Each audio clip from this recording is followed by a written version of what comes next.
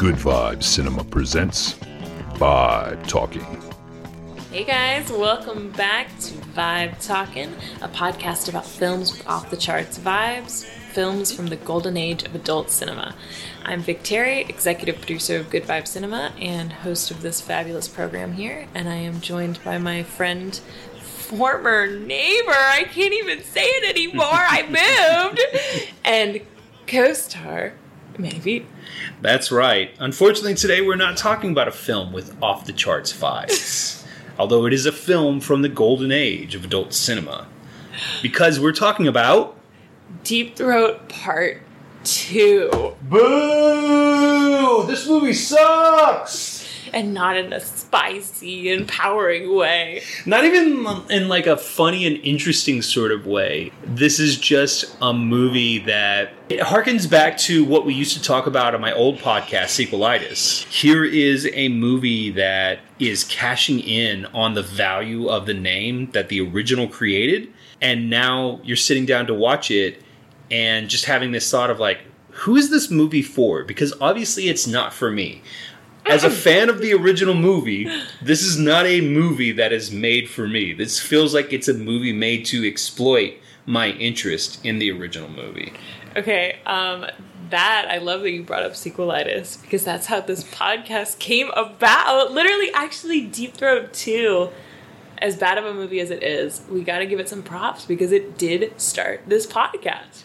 We started doing this because I was like, knew that you had the podcast, knew about Sequelitis, and I was like, hey, we should do a Sequelitis about Deep Throat 2. Yeah, a special adult-rated episode of Deep Throat for Sequelitis. But once we sat down and watched, because we watched both the movies back-to-back, and I was like, no, this has to be its own thing. Yeah. Because Deep Throat 1 was that good and that special, and then Deep Throat 2 was like, just bad in this sort of like humiliating sort of way.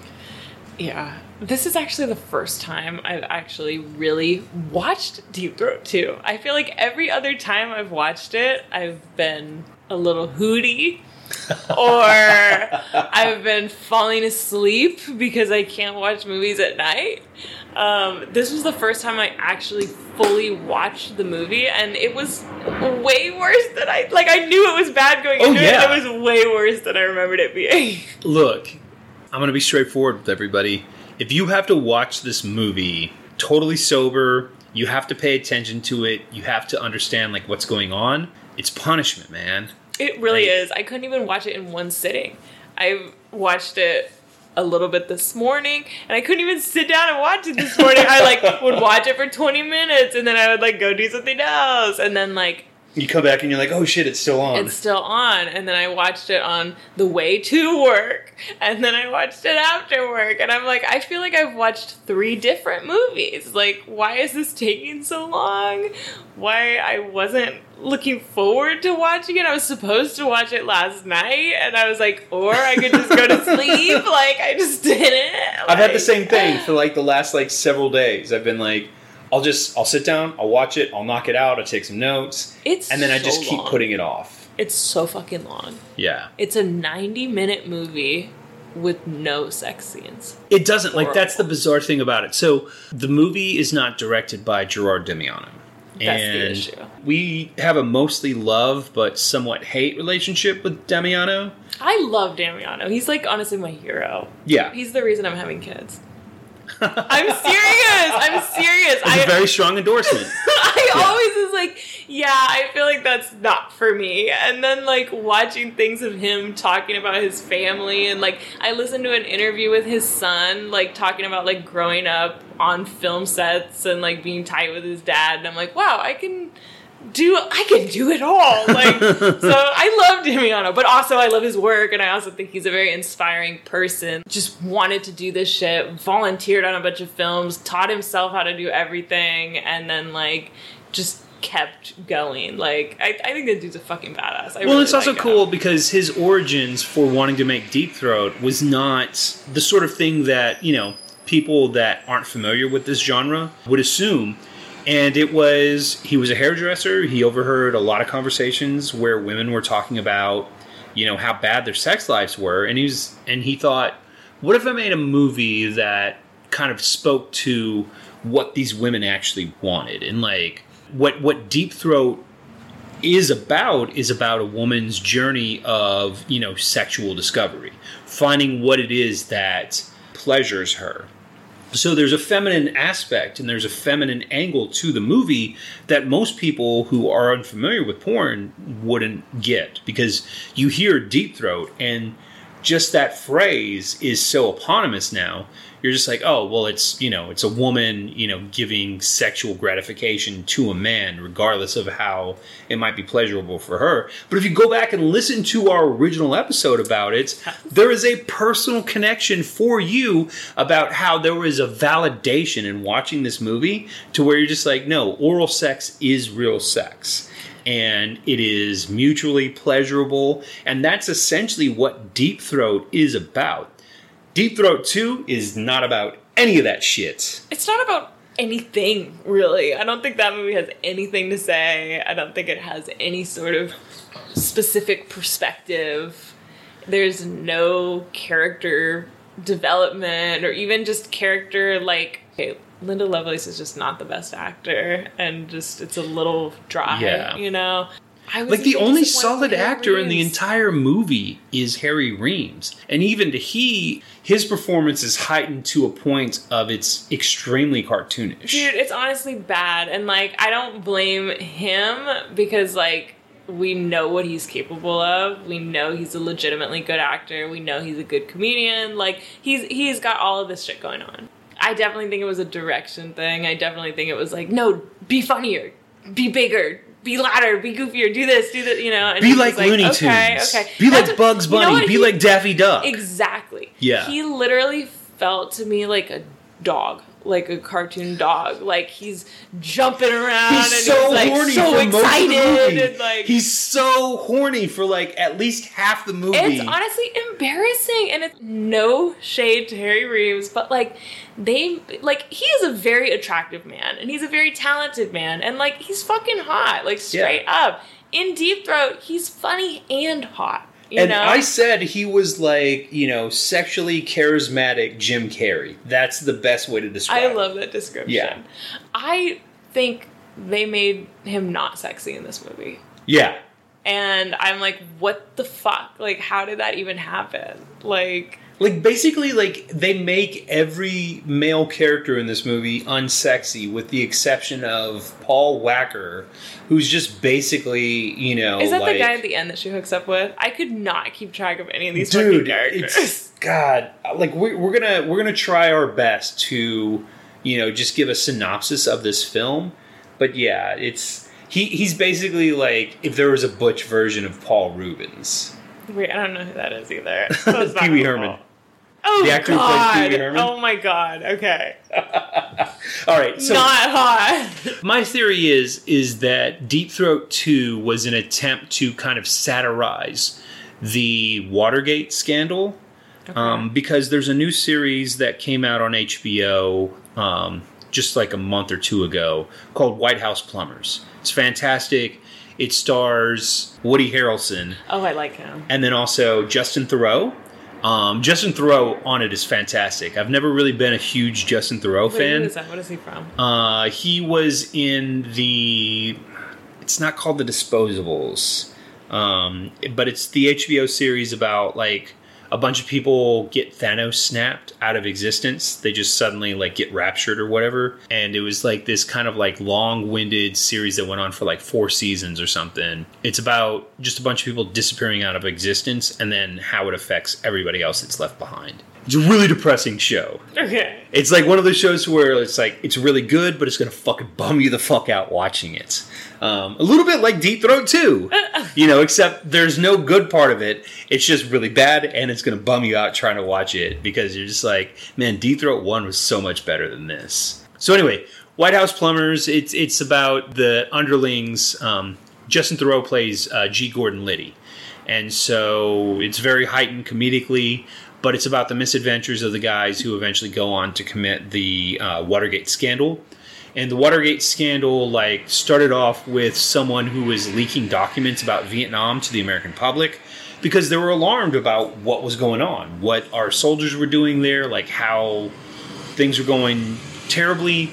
And then they ended up trying to like break into the office of the psychologist who was seeing the patient Ellsberg, who leaked the documents. If you know about that, then when you start watching Deep Throat 2, you're like, there seems to be a lot of like parallels, which is such a weird starting point for what's supposed to be an erotic adult film. Hey, I actually kind of like that. You know what? To be honest, I thought the premise of this movie was kind of good. I like the concept. I don't like how it was executed. I'm going to need you to elaborate on what you liked about that. Okay.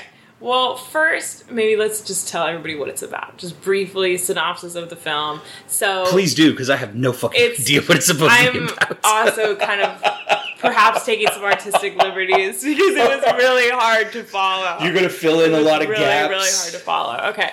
So basically, Deep Throat 1, best movie ever. Everybody needs to watch it. Everybody needs to listen to us talk about it. Because I listened to us talk about it to prep myself for this. And I was like, damn, this is actually a really good episode. Like, it holds up. Season 1, episode 1, like, y'all need to see it. I wish I'd made some changes to like how the sound quality is. Hopefully, though, like people listening to it. Bad, but I listen to shit on my phone, so I don't know about if you have a fancy stereo or whatever. But no, I was listening to it on my phone as well, and honestly, it doesn't sound bad on my phone. Like I'm a little to admit some shit. Like I'm kind of a perfectionist. I like things to be a certain way, and then like when they don't come out that way, I'm just like, fuck. But also, I don't want to spend like thousands of dollars upgrading my shit, just for the dozens of listeners that we have, But Good Vibe Cinema has a Patreon. If you guys want to contribute to that, I'll definitely use that. Should we get one? Oh, I thought we did have a Patreon. I have a Venmo. Oh, there's a Venmo. Okay. Venmo, VibeTalking@gmail.com, GoodVibeCinema@gmail.com. You can hit us up if you want to say like, hey, if you guys get a Patreon, I'll definitely contribute, and then we'll definitely set that shit up. Yes. Anyway, back to Deep Throat 2. Okay. What is it about? Okay, hold on. Let me tell what Deep Throat 1 is about. Just like super, super fast. Okay. Otherwise, it makes absolutely no sense at all. Okay. Deep Throat 1, story of Linda Lovelace. She's not digging sex. She's like, what's the deal with that? How am I going to get in touch with my own body and my own needs? She goes to Dr. Young, which is Harry Reams. And he is what did they call him in the film? Like, he's a psychiatrist, but he's also like a sex therapist, but he's also a gynecological physiotherapist, I think is what they ended up calling her. So he's a doctor of some sort, perhaps a multidisciplinary sort of situation.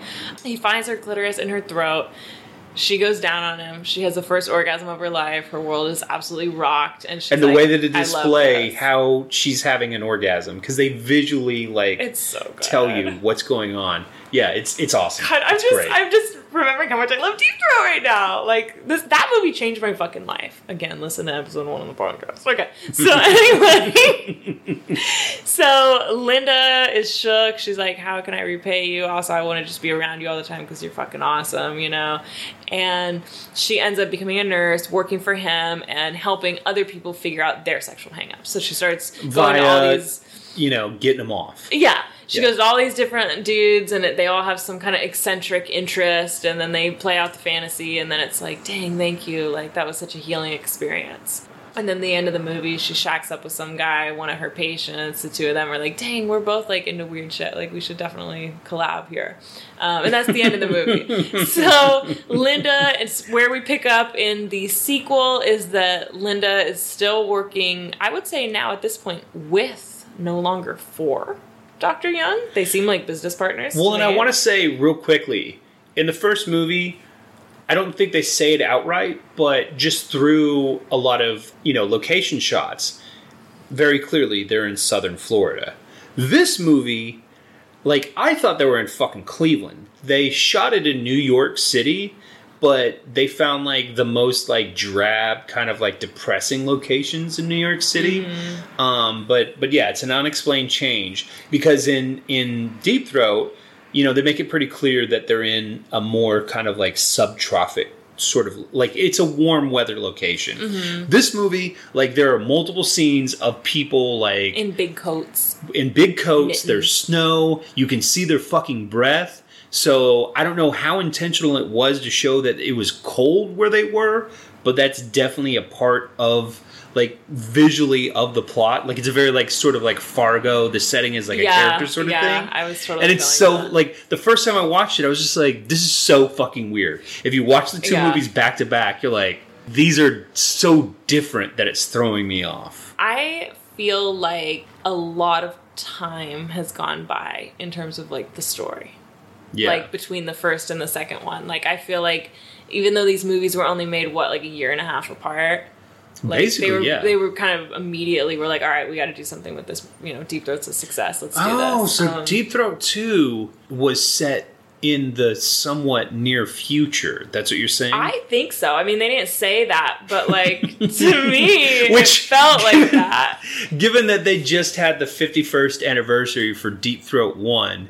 Is definitely like well in our past, but yeah, like thinking about it from the perspective of when they made it, that they were like, this is actually like 5 years in the future. I kind of thought so because like it definitely feels like the business has majorly expanded.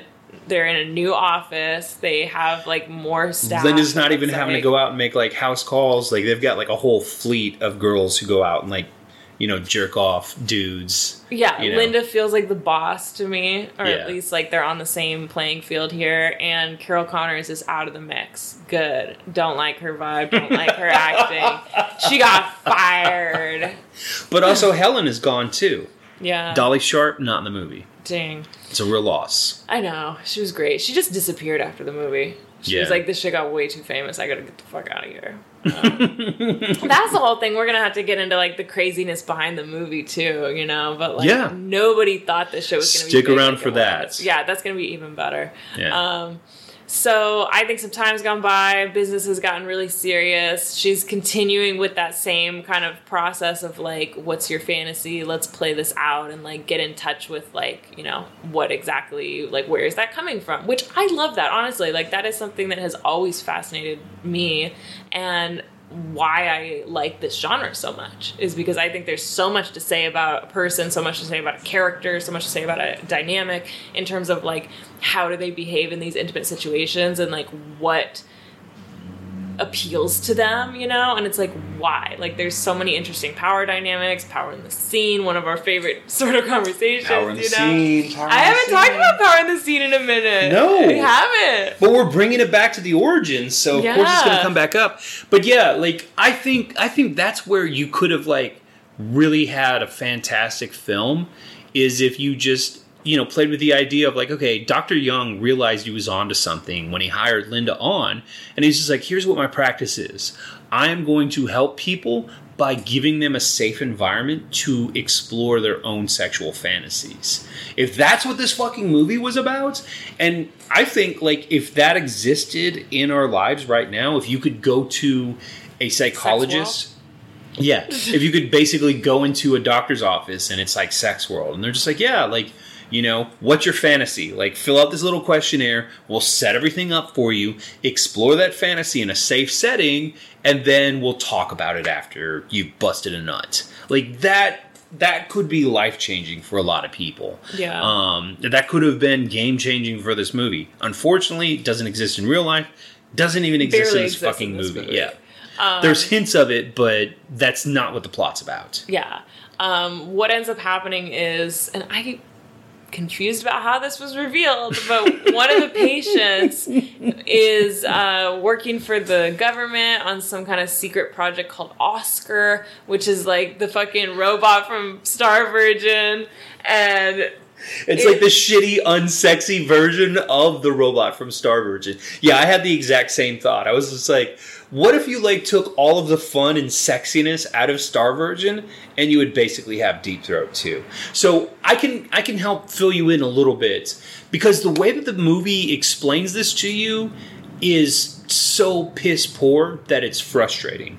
They start off and they show Linda waking up in the morning. Oh, and it's one of the brief. It's so good. I love the intro. Yeah. The song "Got to Have It" is like my favorite fucking song. I listen to this when I'm getting ready all the time. Should I use that song for our intro yes, music? you should. It's so good. Well, listeners know that I've already used it for the intro music, and they if I didn't heard use it, it for and the they were intro like, "That music, song was awesome." I'm gonna cut this out.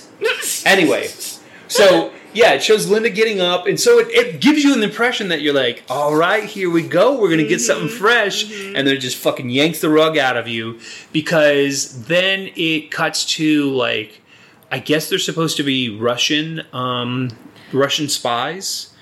But, well, first of all, Linda's getting followed around by some other people. You have no idea who fucking anybody is. And then you have some Russian spies that get introduced. You don't really know what they're doing. You're just supposed to infer that because they're Russians and because this is still within the Cold War, they're up to bad shit. And then it cuts to American, like, intelligence agents, and they're talking about Oscar, but you have no idea who they are. You don't know if they're supposed to be good guys, or if they're neutral, or if they're actually bad guys. And then they cut to, like, they're talking, and they show this fucking supercomputer Oscar, and it's the dumbest looking shit. Yeah, because it's like it's like one of those, like, mid-70s supercomputers that has, like, a human. It looks like it's from a fucking kid's show. Yeah, it looks so dumb. You have no idea, like, who the people are that are talking, and then it cuts back to Dr. Young's office. What was the deal with the guy that was coming to the appointment, that was meeting with Linda? That's I think all about Oscar. Like, I think he's supposed to be the Ellsberg character. The real life, like, Ellsberg, from the early stages of the Watergate scandal. But it never makes any fucking sense, because I thought, like, okay, he's some kind of, because there's this whole, like, subplot about the guy who programs Oscar has, like, some sort of, like, intimate relationship with the AI, because isn't there a shot where he goes up to it and it starts speaking to him, and he's like, hey, you can't talk to me when anybody else is around, okay? Or otherwise they're going to take you away from me. And then it shows the two intelligence agents guys later talking, and they're like, we need to get, like, schematics or whatever on this. And then they're like, well, the schematics aren't going to do you any good, because he reprogrammed everything, and you're going to need him to, like chart out, like, what circuits he used to do what things. Okay, so it's so fucking confusing for a movie that's supposed to give you boners. But you know what else is kind of interesting is, like, what the deal is with Oscar. So correct me if I'm wrong, but, like, it's like a mind reading computer. Yeah, that's the other thing. Okay, but that's what they all explain. it does is, like, read your mind about, like, what is your fantasy, right? So now they're going to use people's embarrassing fantasies as blackmail against them.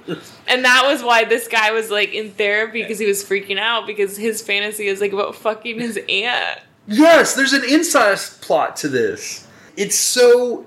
Oh, God. Okay, so that's it's the thing, so too. nonsensical. It's like, Linda's like, okay, let's try to figure this it's out. It's overly complicated for what it is. So they have this whole sequence where it's like Linda is gonna bang him, but, like, she's playing the role of the aunt or whatever. And so well, then, even like, the setup to that is, somehow they figure out that he's got an attraction to his aunt.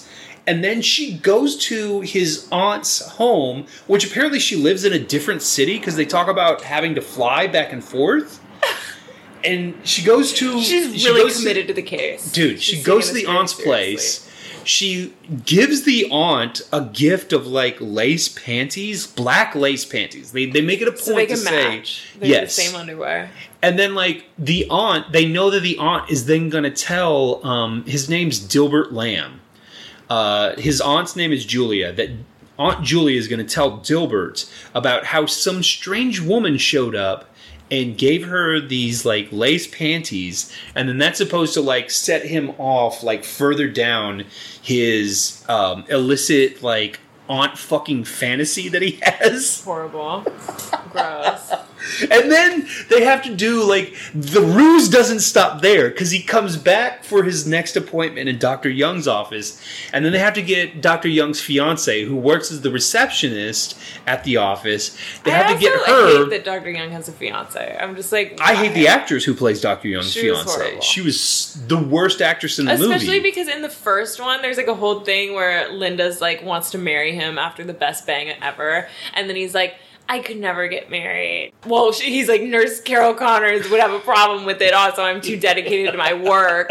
And so now that chick got boxed out. And then, he's like, I have to get married to someone I work with. And then she's like, well, I work with you. And he's like, yeah, but someone other than you that I work with. Yeah! Look, you can suck me off anytime you want. You But, know, like, as even a though in friend- this movie I keep wanting you to suck me off, and then you don't suck me off, which is why my character's always like dancing around and just being like, oh, I gotta Like, you jizz, I can't gotta pee his jizz. Yeah, like it's like a little kid that has to pee, except he's got to bust It's his load. not fucking sexy at all. It's not. So It's- it's embarrassing. Yeah. Bad. I felt really bad for him, but I was also just like, man, I hope he got paid a shitload of money for this. No, was and just you know what having fun with happened? it. You know what happened? He said it was super awkward and like a very uncomfortable, tense environment because the whole thing is run by the fucking mob, and he's like, it did not feel yeah. good on set.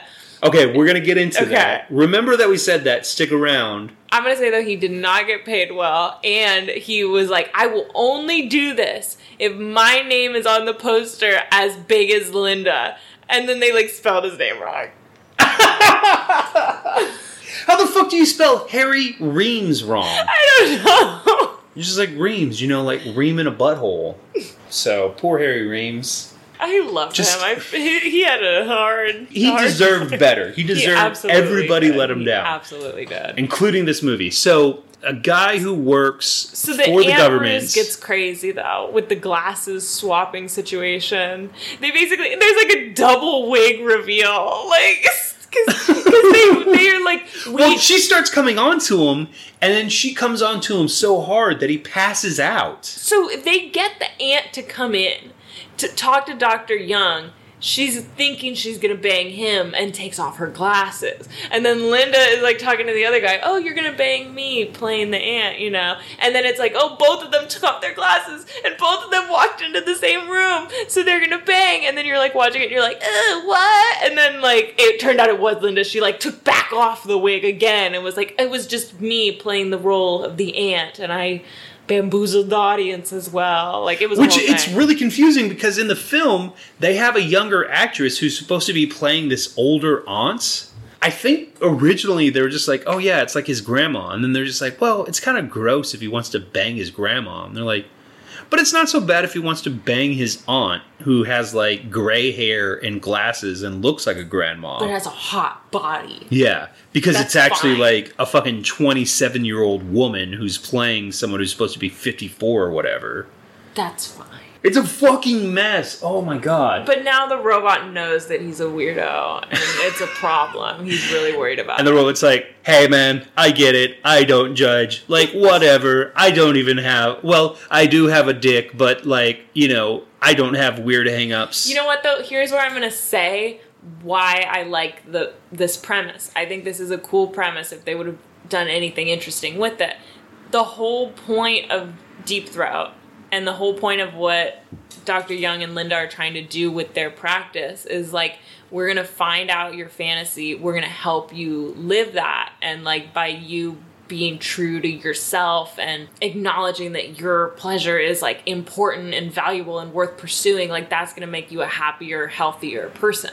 That's their whole thing. Let's figure out your fantasy and let's go there. You know, this robot and like the man is like, let's find out your fantasy and then use that to judge you. Yeah. And hold that against you. Use that to blackmail and embarrass you and basically get you to not work against the interest of the American government. So I think that's Like- kind of cool that those two things are like, you know, they're doing the same thing but with very different motivations, you know? Yeah.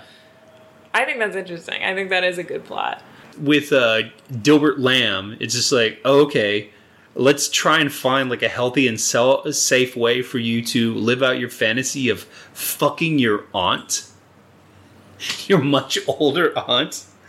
And then, like I said, there's Russian spies who are also involved. Okay, quick question. And the editing in this movie is so bad because, like, people just suddenly appear out of nowhere in the next scene, even though they literally showed them in a different location in the immediately prior scene.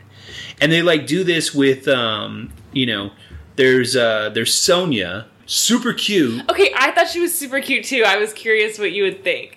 I think she's very cute, and I like her haircut. Yeah. What did you think of her haircut?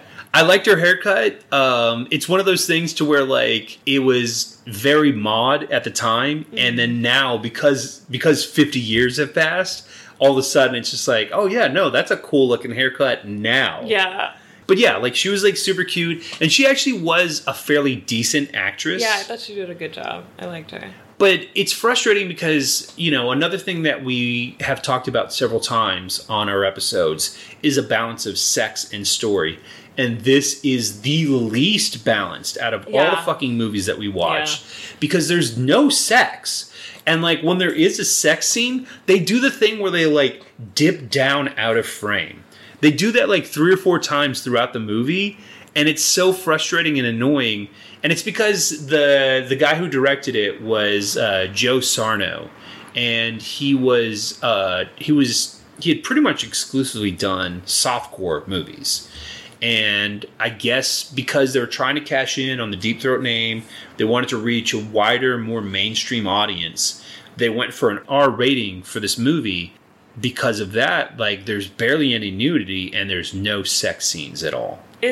And when there is bizarre sex, it's, like, always implied. Like, you don't see anything. Mm-hmm. It's a lot of other people's reaction face watching it, like, because they end up getting the lab, like, bugged by both the Russians and the government, and the U.S. government. And so it's, like, there's a lot of scenes where it's, like, the group of Russians, like, sitting there eating popcorn, or, like, the Americans, like, sitting there, like, oh, my goodness, They're like, oh, Nurse Lovelace is very good torturer. Listen to her. When she tortures, it makes her orgasm. And it's just like, no, they're fucking. Like, I know what fucking sounds like. But you don't see it. We don't just have that in it. Russia. We don't have fucking. Yes. We don't know about yes. that. I also just... In Russia, fucking sounds exactly like torture. I also love Russian accents. So I love doing bad Russian accents. Well, if you love bad Russian accents, this is the movie for you. I loved it. I was like, this is so hot. Like,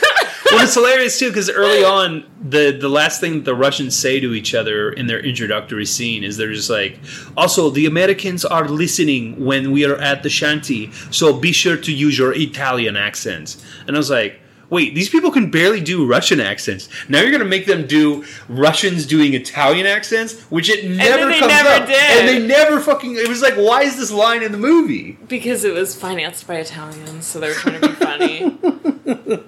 And when you say Italians, you mean mobsters. Yes, that is what I mean. Yeah. Do you want to start getting into, like, the behind the scenes stuff? I think maybe we should. I feel like, how the fuck did this movie end, though?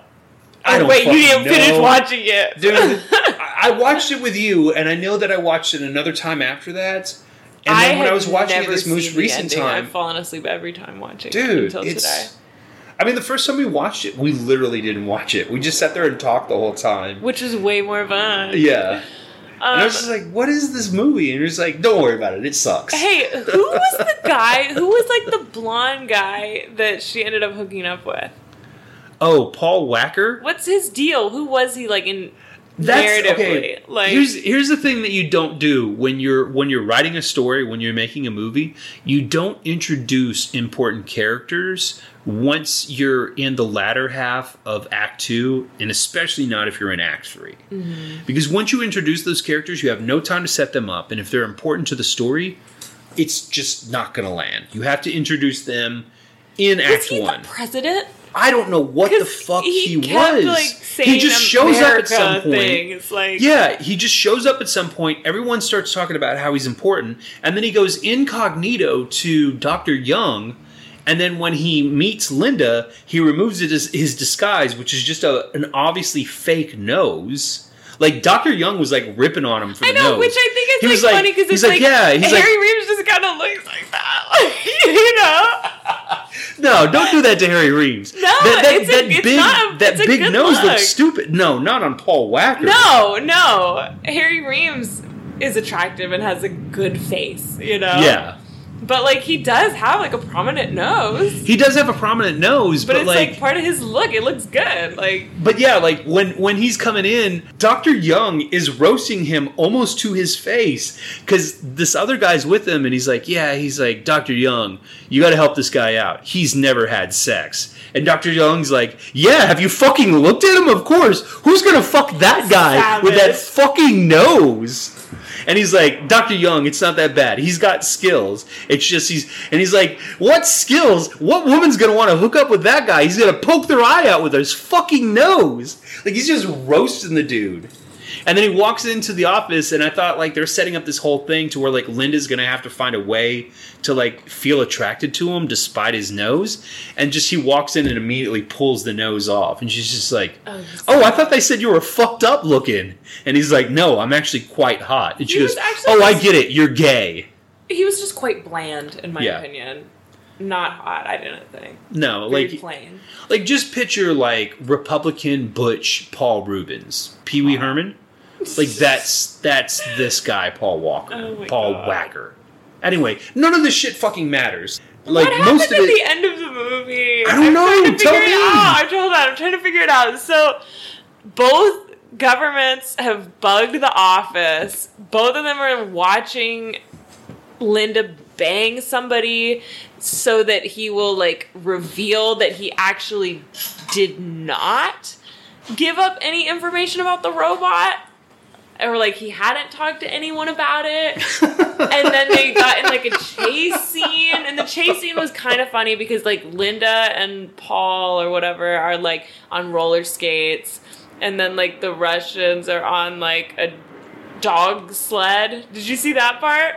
I vaguely remember They're trying to, like, get a car, and nobody has a car, but some girl is, like, promoting, like, an ice cream place or whatever, so there's, like a Alaskan bobsled, so they're on that, and then the Americans are in, like, a horse-drawn carriage for some reason that they acquired. And then someone crashes into, like, a truck full of horse manure. And then somebody crashes into, like, McFly! A pie. Cream pie factory, and they're just pie in the face to everyone, and that's like how it ends, and everyone just kind of laughs, and it's like, why are we even fighting, guys? Like, I don't know. I don't understand why it was resolved. God, and then Linda goes home to bang that boring American guy. It's so insane to think about just the ideas and concepts that went into making this. And then it's even more insane when you learn about who was behind the movies and how they got financed and made. Okay, so let's get into that. I'm just going for it. That was the whole movie. I don't know what else to say about it. It's not good. Don't bother watching it. Yeah, it's not hot. It's not funny. It's not even really entertaining. It's not even entertaining from the aspect of, like, a so bad that it's good movie. It's just a so bad that it's boring and bad. It is. I would say if you do what we did and just get drunk and talk through the whole movie and look at everybody's haircuts, that's kind of fun. Yeah. Well, and, like, it's cool because what you can do is, if you have the DVD release like you have, which has both Deep Throat 1 and Deep Throat 2 on it, you put on Deep Throat 1 when you have a bunch of friends over, you guys watch the movie, you talk about it, like, you get into it, and then the movie ends, and then everyone's just continuing to hang out, and then it just starts playing Deep Throat 2, and literally nobody pays attention to it because you're all just having conversations. Maybe you're all fucking at that point, like, fingers crossed. Ideally. You know, the vibe's been laid out. And then someone looks up and they're like, what the fuck is this? And then you go, it's Deep Throat 2. You don't have to pay attention. And then you shove their head back down. Yeah. Great plan. Master plan. But the people who fucking were behind the making of both these movies. Yes. Okay. Bad dudes. Let's start in the beginning here. So in our episode 1, season 1, the first episode of Vibe Talking, we talked a lot about Deep Throat, the film. You know, we got a lot of hot takes on, you know, the message of the film, the world building, the comedy, like just all the elements that made the film so good that we barely talked about the behind the scenes at all. Yeah. You know, so now this Which was intentional, but yeah, like there's so much to talk about with that. There just wasn't any room to talk about the extra stuff, which there's quite a lot. Yeah. everybody involved in this thing is like fucking interesting, okay? So we have Gerard Damiano, who, like you said, hairdresser. He's a family man. He was in the Navy for a while, and then got his own salon after he got out. That was what he was doing.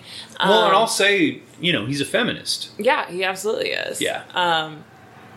And so he never had any aspirations of being a filmmaker, because I think he just didn't really even think that's a thing that you could just go do. He's living in New York. He's like, I'm not a filmmaker. I'm a guy who makes films. Well, this was before he was making films. It wasn't when I was a kid I dreamed I would be a director or something. He just never didn't even cross. No, he was an industry outsider. But he just always loved watching movies and talking about movies and thinking about it and whatever. So it ended up being kind of a random thing that some random dude, and he's like, hey, I have a friend who's making a movie and they need just volunteers. And he's like, oh, that sounds interesting. I've never done that, but I'll do it. And so he just starts volunteering on all these different little independent film projects, doesn't know anything, just I'll learn it when I get there, And at that point, he was doing exploitation films and whatever, And over time, he volunteers on all these different things. He's working on all this stuff. He's starting to learn what he's doing. And he ends up producing somebody's film and basically just gets money from, friends and family. And he's like, all right, we're going to make this happen. They end up shooting this movie. It doesn't become anything. They don't have enough footage. It doesn't really make sense, And so he's like, fuck, I got to figure out how to make this movie a thing. He kind of rewrites it, shoots different stuff, pulls it together, and it happens. And he's like, damn, crushed it. So then he starts doing some documentaries, sexy documentary kind of things. He did a sex education sort of thing. We talked about that whole white coater thing a while back when these films were not completely legal. It was you had to be oh, it's an educational film. And so he would make these documentary films. They would make these films that were this couple doesn't know how to have sex, and so a doctor's going to help them do that, which is fun. That's what Deep Throat is a spoof of that genre, and Damiano himself was involved in that genre, for a while. He produces a film that his buddy makes. He figures out what he needs to add and kind of edit it and chop it together and comes up with this new film here. And that was his intro. After he does that, he does a couple different documentaries, and then he ends up getting a job with a softcore company because they had kind of an in-house guy making all these films, and he started asking for too much money after the success of one of these things.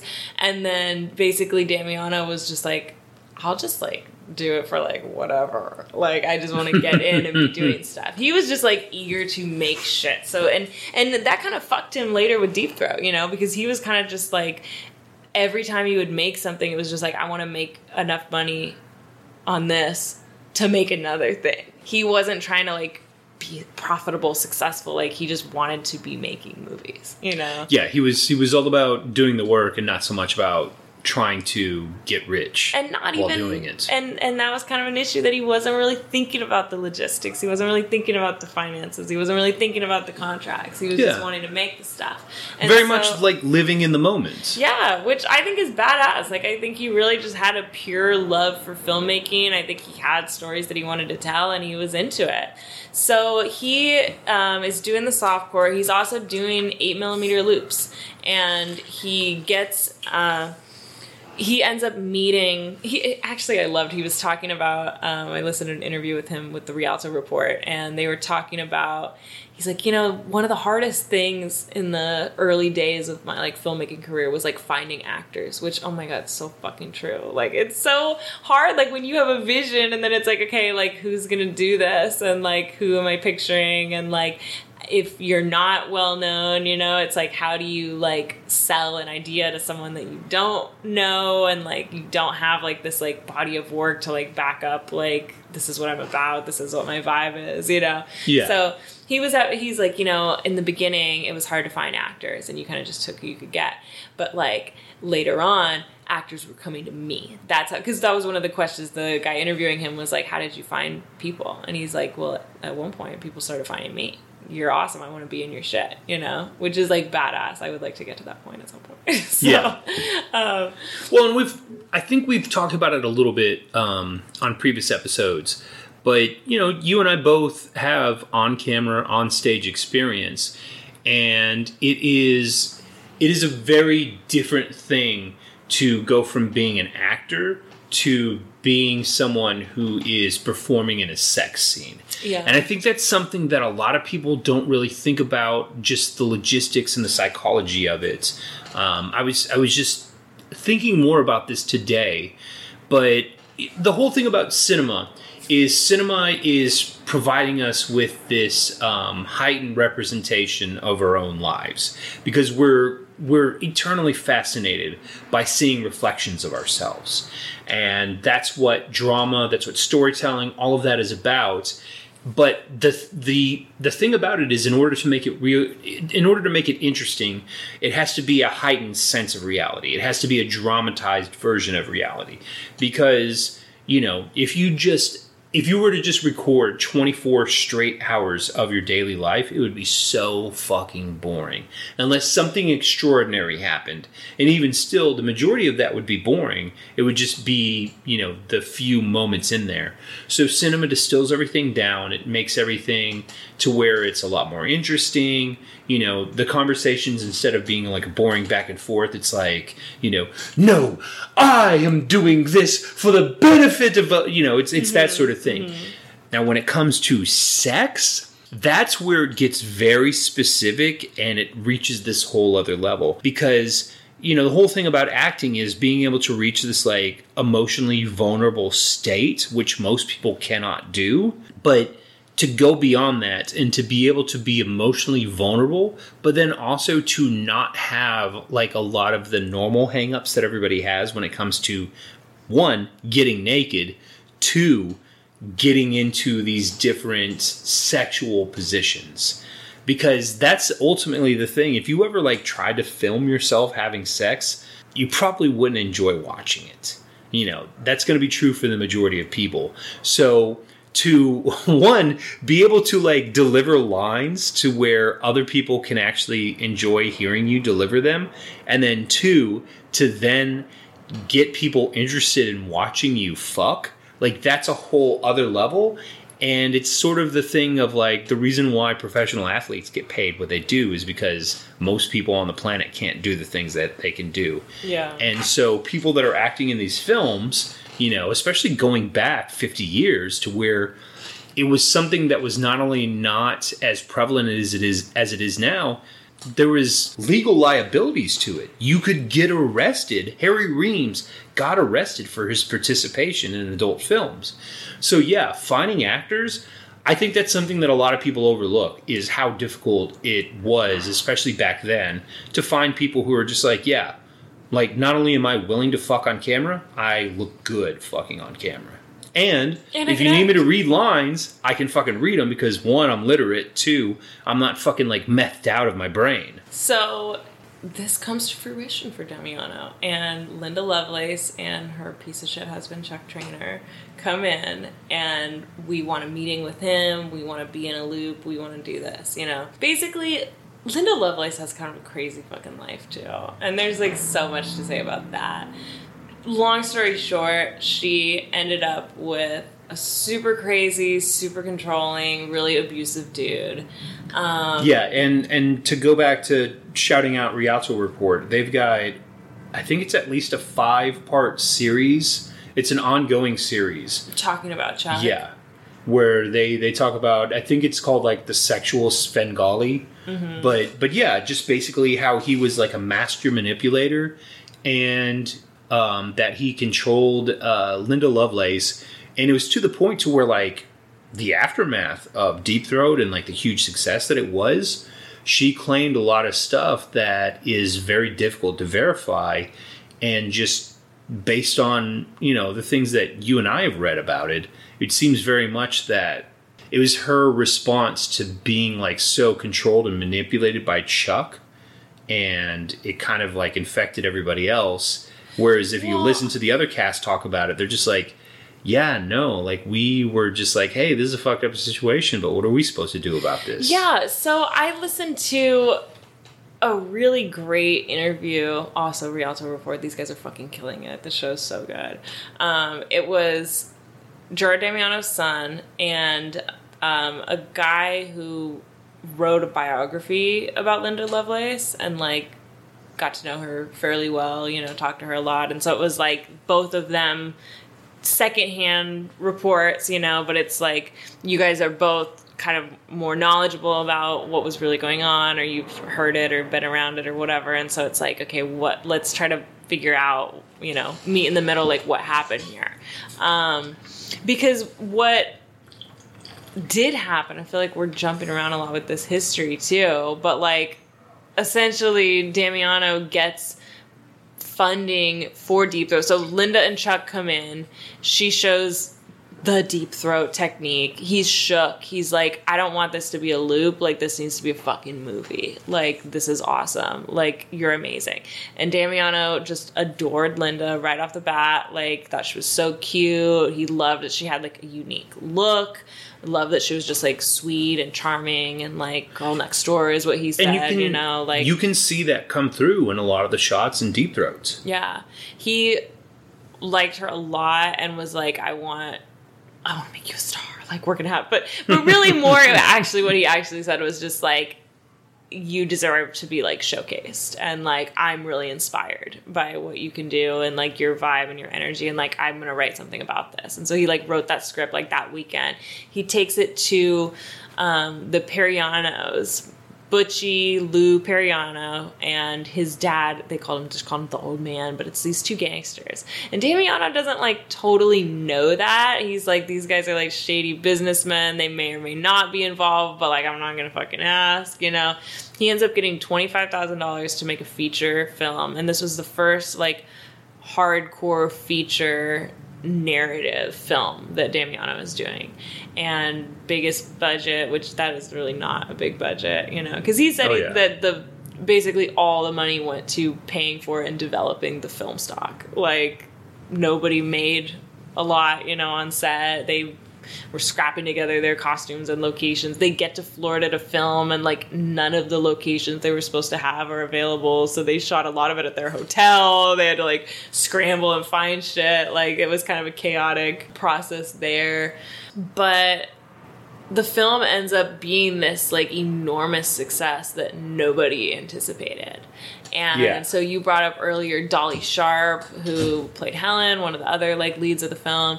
She just like skipped town basically after the movie came out, because she used to, and we actually talked about her more in our previous episode, but she was like on Broadway for a little bit. She went to Juilliard. She was this child. 12. She was a child prodigy. Like, she had all this stuff going on, and just basically started to get a little too old to be a dancer.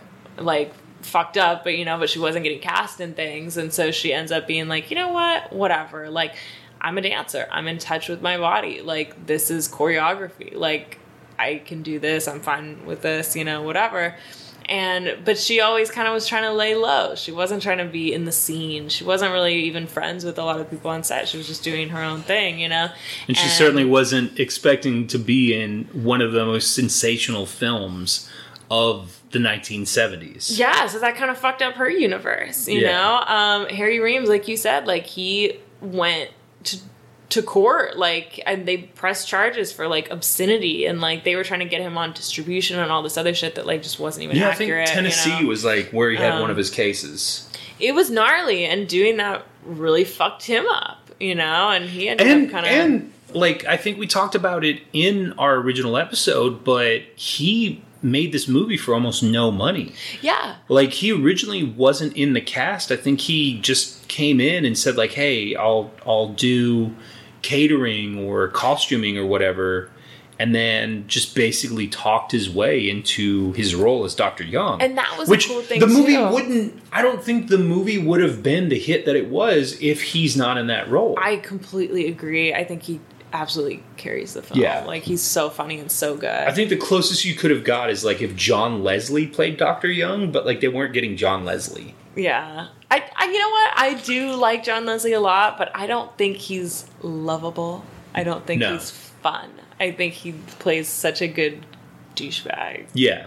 So I don't know. He's a great asshole. It would be a very different vibe of a film. Still probably good, but it wouldn't have been light in the same way. And I think that's what was so part of what made it so successful, is it was just, you laugh, you relax, you're watching it. But yeah, isn't it like the only person who even came close to making any money off of the movie besides the Perianos was Linda? So Linda made $1,200, which I guess was... Wow. I thought she made like double that. No, that's all she made. Jesus. Which at the time, like, that was kind of the going rate. Like, Damiano didn't fuck her over. Like, it's like, that's how much actors in that film, in that time, like, would have made, but then, how much of that did Chuck Traynor take? Probably all of it. Yeah. So that was the whole thing with them, is so they're doing this movie. Damiano knew right away, he's like, this guy is a creep. This is a weird dynamic. And when he was reflecting on it, he's like, I didn't really know what to make of it. Like, they were swingers. I thought it was kind of like a dom sub type of thing, Like, he's like, it was weird and uncomfortable, but, like, I thought they were just kind of freaky, Like, he didn't really know, at the beginning, he didn't know the full extent of what was going on. And then he's seeing this relationship play out, and it's, like, to the point where, like, Linda is super uncomfortable on set, so, like, Damiano would send Chuck, I need you to go develop this film, I need you to go pick this up, I need you to drop this off, like, to get him away from her so that she could, like, relax. She says that he forced her to do the film. Damiano and Harry Reams and other people... That Chuck forced her to do the film? Yeah. I mean, I obviously don't know, everything that went on or what was going on, but my impression just from hearing all the different things that everybody's saying about it, and even this guy that wrote Linda's biography and talked to her about it, like, because they kind of asked in that interview, they're like, what do you think is, like, the truth of this story? Because she did change her story a lot. Like, she was very pro-porn, like, poster child of sexual liberation, like, right after Deep Throat comes out. Then she joins the anti-porn, like, feminist movement. And then she kind of starts doing some, like, nude modeling for a while. And then she's kind of like, okay, actually it was kind of chill, but Chuck was a piece of shit. And then I, just kind of flip-flopping a a little. Yeah, and I mean, a lot of it has the hallmarks of, like, someone who was abused and victimized. Yeah, and which she absolutely fucking was. Like, there no are doubt about it. Some people that believe that Damiano and other people involved with the production victimized her, but... from everything that you and I have read and learned about this, it seems very obvious that it was Chuck Traynor. Yeah, and Damiano's son talks about being there on the set, like, as a kid, like, staying at the hotel. And talks about hearing the abuse from Chuck and Linda, like, that they're fighting in the other room and, a lamp breaks and there's, banging on the wall. And, like, he tells a story about, like, the cast trying to bust down the door and break it up. Wow. And he remembers that from his childhood. And the guy, I hate that I don't remember his name, but the guy that wrote Linda's biography says, he's like, I think the truth lies somewhere in the middle. And he felt from talking to her that, like, because he says she never said a bad word about Damiano. She never did. And, like, when they would run into each other, even during, like, the court case, which that was a whole fucked up thing, too, because, like, Harry Reams is on trial and Linda is, like, testifying kind of against him. Like, she's getting, not, like, actively against him, but, like, she's getting immunity to talk about, like, oh, this stuff is kind of obscene. And, like, so she's being a little bit shady, too.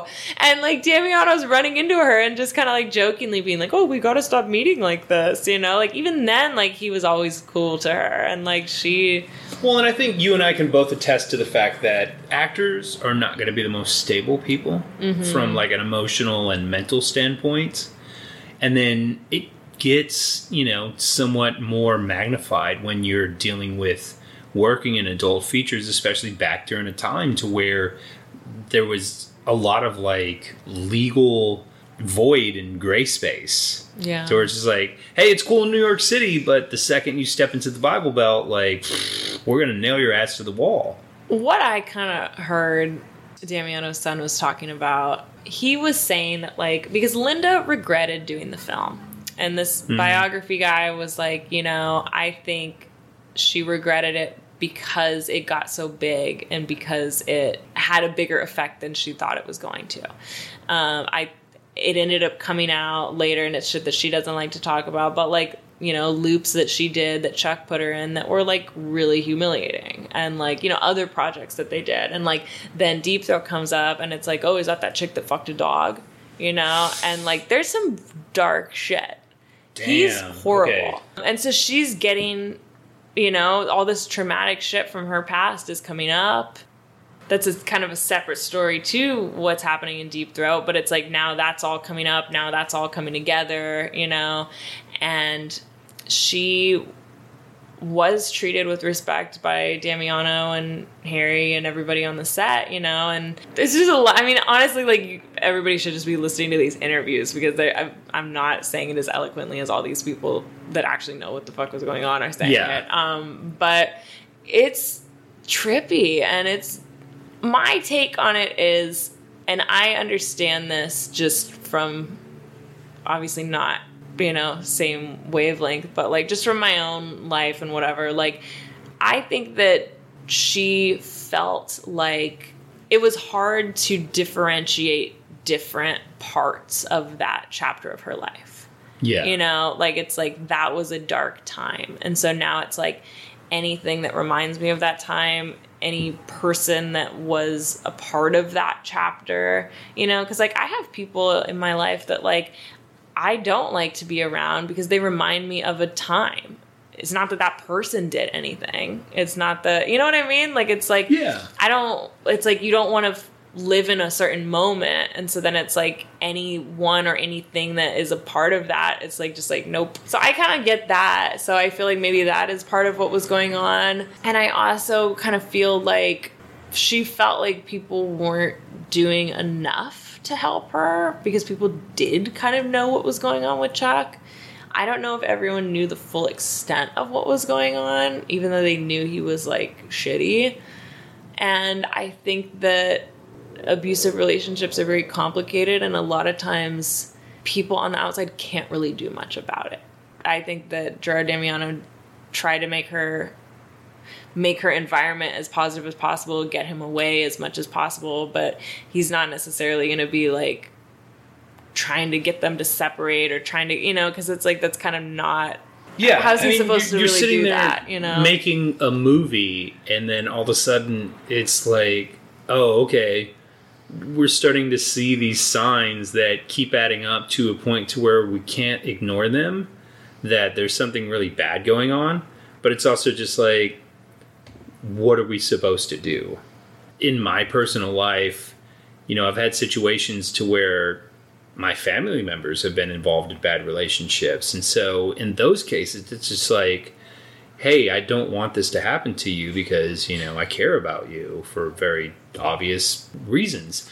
But then if it's just like, oh, okay, you and I are working together on this thing, and I'm starting to notice that there's bad shit going on, and it's just like, the one thing that I know I can do is just kind of put my head down, focus on the things that, you know, I am definitely responsible for, and then just hope that this situation kind of resolves itself in the end. And, you know, there's also just a lot of examples to where when somebody has tried to step in a bad situation like that, and then it's made the situation worse, or it went bad for the person who was trying to step in and help. Because what ends up happening is, like, people that are caught up in abusive relationships, like, one, they don't really recognize it, and then two, regardless of whether they realize it or not, they're going to have a defense mechanism kick in if somebody else tries to come in and say, like, hey, you know, this needs to stop, and, like, this person's treating you bad. They're more likely to defend their abuser than they are to say, you know what, you're right. You know, in my own experience, like, I worked with an acting coach who, if you've ever seen the movie Whiplash, it was a situation very similar to that, to where it's somebody who is telling you that they're being as hard on you as they are because they are trying to bring out greatness in you. But then, like, once you get out of the situation, you're just like, oh no, they were just really abusive. And once I came to that point of recognizing, like, okay, this is not healthy. This is very toxic. I reached out to all my friends that were still involved, and I was like, hey, like, this person they're not good for you. And this is not a good situation. It's not healthy. You need to get out of this. And they refused. They wouldn't listen to me. And it came to a point to where some of them just stopped talking to me because I was trying to point this out and help them get out of the situation. And then the few of my friends who did get out of the situation, it was months later, and then they came to their own realization, and they're just like, I wish I would have listened to you when you said this to me, you know, because now I can look back and see, like, yeah, you were absolutely right about this. But in the fog of everything, dude, you are so head fucked that if somebody comes in and says, like, hey, actually this building is burning and you need to get out, you're just like, no, the flames are coming from somewhere else. Mm-hmm. Like, there's nothing wrong here. You need to get the fuck out. So like, that just seems like such a nightmare situation. And then on top of everything, like, this little film that they set out to make, like, Damiano certainly had no dreams that it would be as big as it was. Periano had no idea it was going to be as big as it was. And so then that's where that got crazy too, is so Damiano was like straight up afraid for his life. Like, because when he got into this agreement, like, we laugh about it, but this is like a horrific, like, situation. Seriously, like, he was like, I'm about to get fucking whacked. So he had something, I want to say it was either him or Harry Reams that had a quote to where, like, they went back and they're like, hey, you know, I should be getting this much from you. And they're just like, oh, that's what you think? And then they're just kind of like, well, I could have asked for this, or I could have gotten my legs broke. And I decided I didn't want to get my legs broke, so... Yeah. That was Damiano, and the agreement was that it was going to be a 3-way split, and that was not what happened. He basically was going to get nothing, or he was going to get killed, and so he settled for $25,000, the amount that it cost to make the movie, and they paid him monthly installments of that amount. And this movie made $300 million. And they at most spent $100,000 on it. They spent $25 and then another $25 for music. $25 to make it, $25 for the soundtrack. But I think there was also some money that they spent on both the distribution and the advertisement. Okay. So I think ultimately it added up to about $100,000. But yeah, that's, in terms of return on investment, it's one of the most successful films of all time. It is the most profitable film of all time. Yeah. Like, what came out versus what put in. Like, it is number one. Because of that, that's why we got Deep Throat 2. And that's also part of the reason why Deep Throat 2 is a piece of shit, because they literally were just like, look, we just need to cash in on this name recognition.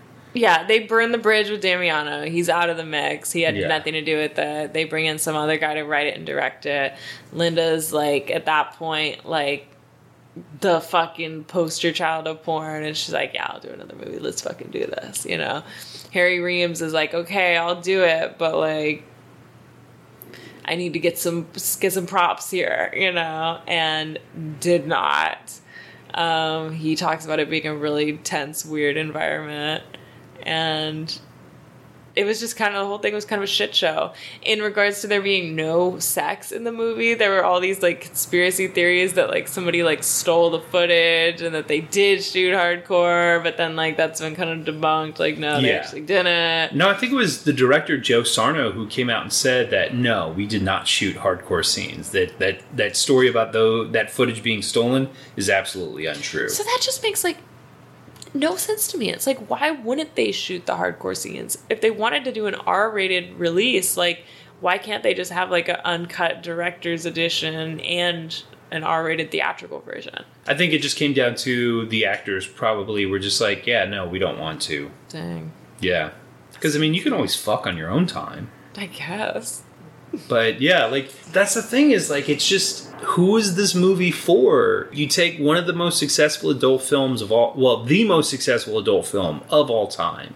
Like, within the moment, it's the most successful adult film of all time. And you're just like, we're going to make the sequel, and we're going to take out the sex. Because they're like always going to make it more, like, more people will like it, more people will see it. That was the thing that was cool about Deep Throat, is like people who didn't normally watch that kind of shit were watching it because it was that good. You already crossed over. You already had that crossover success. So it's just like, just duplicate that. Like, if you literally make the same movie, but you just put more production value into it, you know, there's a good chance you're not going to make $300 million on it, and you're probably going to spend more to make it. But there's a good chance that you make $100 million on it. You still make some money. Like, you'll have diminishing returns, but the returns were so fucking huge. And instead, like, that's the thing about this, is I meant to look it up, but because Deep Throat 2 is just nowhere near as successful, it's not a landmark or anything like that. It's just a thing that exists. So there's not as much information out there that's readily available. So I have no idea what this actually cost and what it made. Yeah, I couldn't find anything about this movie, like, behind the scenes trivia. Like, even in all the shit that I have read and listened to and know about the, you know, Deep Throat 1, like, there were very few references to the sequel. Yeah. Like, I mean, my guess is that this at the very best broke even, if it made anything at all. I mean, just the fact that it's just a throw-in with the Deep Throat DVD kind of tells you everything that you need to know. yeah. And then it's crazy, too, because there's 4 other Deep Throat sequels, including another Deep Throat 2, and basically none of them have anything to do with the original movie. None of them feature any of the original actors.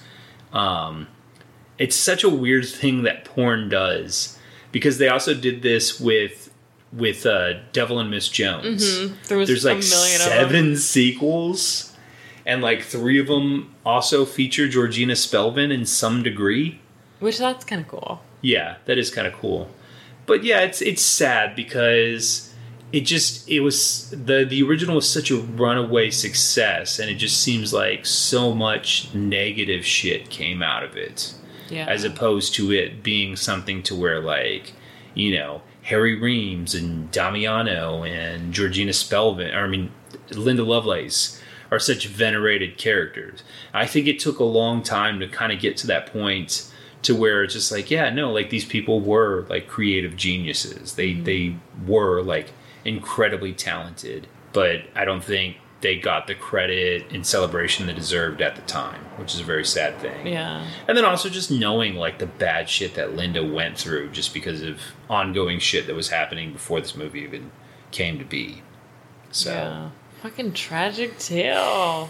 I know. Like, all of it is really heavy. That's kind of the thing. And, like, ultimately, like, you and I made a conscious decision very early on that we weren't going to try and focus too much on, like, the dark shit that kind of goes on with this industry, just because there's a lot of it. Yeah, and also for me too, it's like, you know, yes, there's a certain vibe that we like to have, you know, but also, like, I'm not a historian.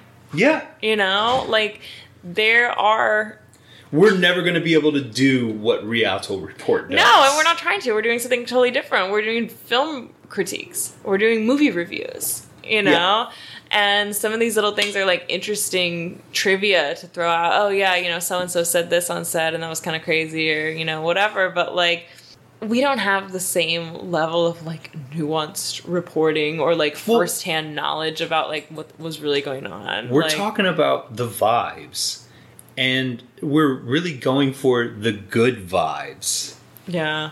So, the thing is I think ultimately there's a sense that this period of time, these movies are almost threatened by becoming lost media. Mm-hmm. Because some of the movies that we've tried to go back and find, they're difficult to find. Yeah.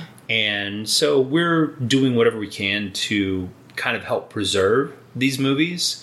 But, you know, part of that is just kind of giving people a reason to go back and watch this stuff. And if we sit here and, like, try to get into, like, well, actually, there's a lot of bad shit that was going on, and this is really toxic, and like, that's going to discourage people from wanting to explore this. But, you know, I think that whenever there is an opportunity to say, like, hey, there's a lot of interesting shit going on behind the scenes, not all of it was good, that kind of adds a little bit more color and, like, covers the things that are interesting. But for the most part, I don't think other movies have sort of the overarching narrative to them that Deep Throat does. I think Deep Throat has maybe the widest and longest of all the movies. Yeah, I totally feel that. Don't watch Deep Throat 2 unless you're watching Deep Throat 1 at a party and then you just let it continue to play. Or you're just hanging out with your buds and you're having drinks and discussion and you're not really paying attention to it. But definitely watch Deep Throat. Definitely watch Deep Throat 1. Like, and that's something we talked about in the beginning, you know? Like, despite the controversy, despite some of the more fucked up shit that was going on, despite the way that it affected all of the key players in some negative ways. Like, the message of that film is so bright and beautiful and powerful. And, like, watching that movie for the first time, not knowing about any of this shit, like, just watching that film, like, absolutely changed my life. And, like, helped me for, like, the first time ever, like, get on the journey of, like, feeling confident with myself and, like, connected to my body and, like, allowing myself to, like, feel vulnerable and intimate and, like, not have up all the walls that I've had forever, you know? Yeah. And, like, watching this movie, like, kickstarted that, you know? So it had a huge effect on me. And, like, I think what this film went out to say, like, regardless of what was going on behind the scenes, like, the intention and the, like, Deep Throat is a feminist film. Absolutely. And, like, yeah. Damiano was saying some really, like, really important shit and really relatable shit. And, like, taking a perspective that, like, not a lot of other films did and not a lot of other films have even now, you know? So, like, I think absolutely, like, his vision was there. And, like, I think despite everything else, like, he accomplished that. And, like, that film is what it is because of all those things. That's why I think it resonated with so many people. That's why it still has an effect right now, you know? So I 100% think that that movie deserves to be watched, like, as a movie, the way, like, it was intended to be viewed, you know? Yeah, and on that note, you know, one of the interesting aspects of it is knowing that this movie was part of just that time period to where porn was made with the intent to be a shared experience with other people. And we have directly experienced that, you know, again, 50 years later. Yeah. Because we had, you know, not only our own experience, but we had a party where we invited a bunch of people over, and the majority of them had never seen this movie. The majority of them had never watched a porno with other people present at the time, because that's what porn has become. It's become such a, like, specialized, you know, solo experience meant to help people masturbate and, you know, come. And these were movies to where that wasn't necessarily the focus. The focus was to get everyone sitting around and to experience eroticism, but together as a group, as one big mass. And when we had that experience, it was really fucking cool. Like, I've experienced a lot of different things in my life, and that was a unique experience for me when we had that happen. And, you know, I would love to continue to do that, to where we get people together and we have a big screening of not just Deep Throat, but so many other movies. Like, I would love to get other people watching Sex World. Yes. Touch Me, you know, yeah. Star Virgin, Disco Lady. I think that would be so fucking rad. Boys in the Sand and... Bijou. Bijou, yeah. Yes, Bijou. So getting people together to watch those movies, because there's going to be that whole thing of just, like, they don't make movies like this. They haven't made movies like this in a long time, so trying to wrap your head around like what the director was going for, but the fact that the director was going for something that still through decades still translates, still connects with people, and I think that's really cool. And if you would like for us to show up and do, you know, a live screening with a group of you and your friends and stuff, you can reach out to us. vibetalking@gmail.com. No G except for the Gmail. And talk to us about this. I'm so fucking down for that. We are still waiting for someone to send us any kind of phone sex script for us to read. We'll release it as its own little special mini episode because that's something that's originated with Sex World. We want to do it. We want to do a scene. Yeah. I feel like we're going to have to be like Damiano and just be like, I'll just make the fucking movie that I want to make. Yeah. Nobody's going to send us a script. We're going to have to write our own. You know what? If you fuckers don't want to come through for us, we're just going to do it ourselves, all right? Yeah. Or bam, throwing down the gauntlets. No, but also send us something. Yeah, but please do send us something because we'll still do yours. Worry. Unless it's like weird and it's got stuff about like trying to like hook up with your aunt who also looks like your grandmother, you know. But also you make like some weird government computer that predicts everybody's fantasies. Can you? I don't know. Maybe if you do write that script, we'll do it. We'll do a better rendition of Deep Throat too. I think you need to do the robot voice, and I'm going to do the Russian voice, and it's going to be hot. It's going to be super hot. Yeah, I want to be the robot from Star Virgin. Do it. Do it right now. Do it right now. Was it? Mentor. Oh, yeah. The whole thing about people having sexual relationships was actually the devil was good at getting people horny and making them fuck. So here is a story about Dracula, who is also the devil. And I think I'm going to do the sexy Russian voice. I'm going to be coming in the KGB and the KGBG. And I'm going to be getting up on that American dong. See, that's the difference. Like Rialto Report, like they do the smart shit. They're not doing funny voices for you. I can't remember people's names. I can't remember what year anything happened. I'm like the drunk history. I'm like, and then they were saying something like, yeah, that's like totally not chill, right? I can do the drunk history of porn. Which is ironic because you don't drink. That's a shocking twist. But you know what? You guys can't tell, can you? I know. You probably think we're both wasted right now. It's still that fun. Yeah, so what else do we have to plug? So obviously we've got our Instagram, Vibe Talking, and there's also Good Vibe Cinema. Yes. All our Boogie Nights pictures are great, and I'm going to stretch these. They're that good. So just, they're trickling out, okay? Dude, we sat there and we shot that, so Angels in Our Town, the fake movie within a movie of Boogie Nights. You made a 8mm short that was for the that was inspired by it for the Straight 8 Film Festival, and it's called Coming Soon. A fake trailer shot on real film. And then we sat there and we went out. We did not do it with the 8mm camera. But what's cool is there's filters out there that can make it look like it was shot on 8mm. But yeah, we went out directly across the street from the building that we're sitting in right now and shot a recreation of the little like karate shit that they do. It was awesome. And we had people driving by and like catcalling us and honking and stuff. But yeah, you can find that on our Instagram channel.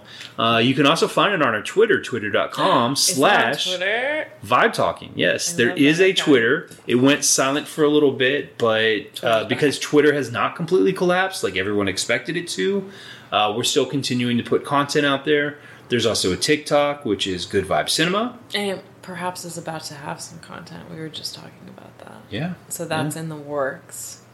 That's going to be cool. And then, of course, you can find our episodes on Spotify, on Apple Podcasts, Google Podcasts. It's going to be on, I think it's on iHeart. Pandora is the one where we had, just for whatever reason. We're not on Pandora? Yeah. Oh, no. Yeah. We're not on the Spotify of, like, the fucking MySpace to Spotify's Facebook. You know what? As long as we're on Spotify, that's all that fucking matters. No disrespect to all these other things. Which is sad. I don't really listen to Spotify, but I still like have my old Pandora account and I listen to it all the time. Wow. Because I can fucking play it right off my TV. So you can't listen to yourself, though. That's horrible. Dude, Spotify, I mean, Pandora is great for just having music to clean your house to. Fold clothes and shit like that. Because you don't have to think about it. It just keeps playing stuff. And Yeah. that's Unfortunately, true. though, you cannot play our podcast on Pandora, as far as I know, in order to fold your laundry to Damn. or pet your cats. And then, so we did the High Desert Fringe Festival was about awesome. a month It ago. was so fun. 2 months ago by the time you're hearing this episode. And then you have some stuff coming up. I'm going to New York in September, doing the play again, and we are just continuing to add to it, and we're coming up with like a map of the town and like so much lore and backstory, and it's awesome. So we're gonna try to, as time continues to go on, like come up with some like shorts and sketches and things that kind of are in that universe. You know, the adult film that I want to make, 5-year plan, takes place in that town, so we're coming up with backstory for that too. Right on. So that's exciting. Yeah, and I've even written a short story that's based within that universe. I love that. I love that so much Yeah. is happening in this universe. And then what else? Well, there's Frankie on Film. Yes, a new plug. That is actually, it's been like in pre-production for like a fucking year and a half. But there's a lot of really interesting content that you've already generated. Yeah, and I feel like, I don't want to jinx it, but I feel like it's going to be actually coming soon. All right. Hopefully, we are shooting for a Halloween premiere, and I think we're going to be shooting in August. Okay. So definitely, if you want to get in on that and play some monsters, Yeah. that'd be awesome. And then also in the interim, there's going to be the 24-hour film fest. Yes, 48-hour film fest. 48 hour. That's this weekend. I'm about to just bang out a rando movie, and I don't even know what it's going to be. So get ready for that. Yeah, who knows? We'll see. It might be it'll probably be totally kick ass. You know what I want to do? I want to do a Western. Yeah. But they, like, randomly assign you a genre. So, like, I may or may not get Western. But I'm thinking, because a lot of movies are more than one genre. Mm-hmm. You know? So it's like, if we end up with something else, maybe that could also be a Western. I don't know if you've ever watched The Mandalorian, but that's a space Western. Yeah, Yeah. totally. So we'll see. We'll see. So, all right. Yeah, make sure you're tuned in and following stuff because there's a lot of great shit out there and even more great stuff to come. And, one last thing that we'll ask of you is if you will please make sure to leave us a review on whatever platform you listen to us on. Leave a review on multiple platforms if That you would be can. dope. That will be That'd be really very helpful. cool. Share us with your friends, family, coworkers, church members, whatever. Liven up their lives a little bit. That's They're cool. like, listen to this cool podcast. What's it about? It's about old pornos. Definitely, I'm down. Any Boom. horny Subscribe. old men that they would love this, point this over there. Yeah, I mean, you can see it. It's on our Instagram. We are the #1 podcast for weird uncles with an old Playboy collection. That was a good buzz. Yeah. No source for that. The source is, dude, trust me. Yeah. Yeah. That's it for me. All right. I feel like that's it. Love it. All right, keep deep throating, you guys. Okay. Bye.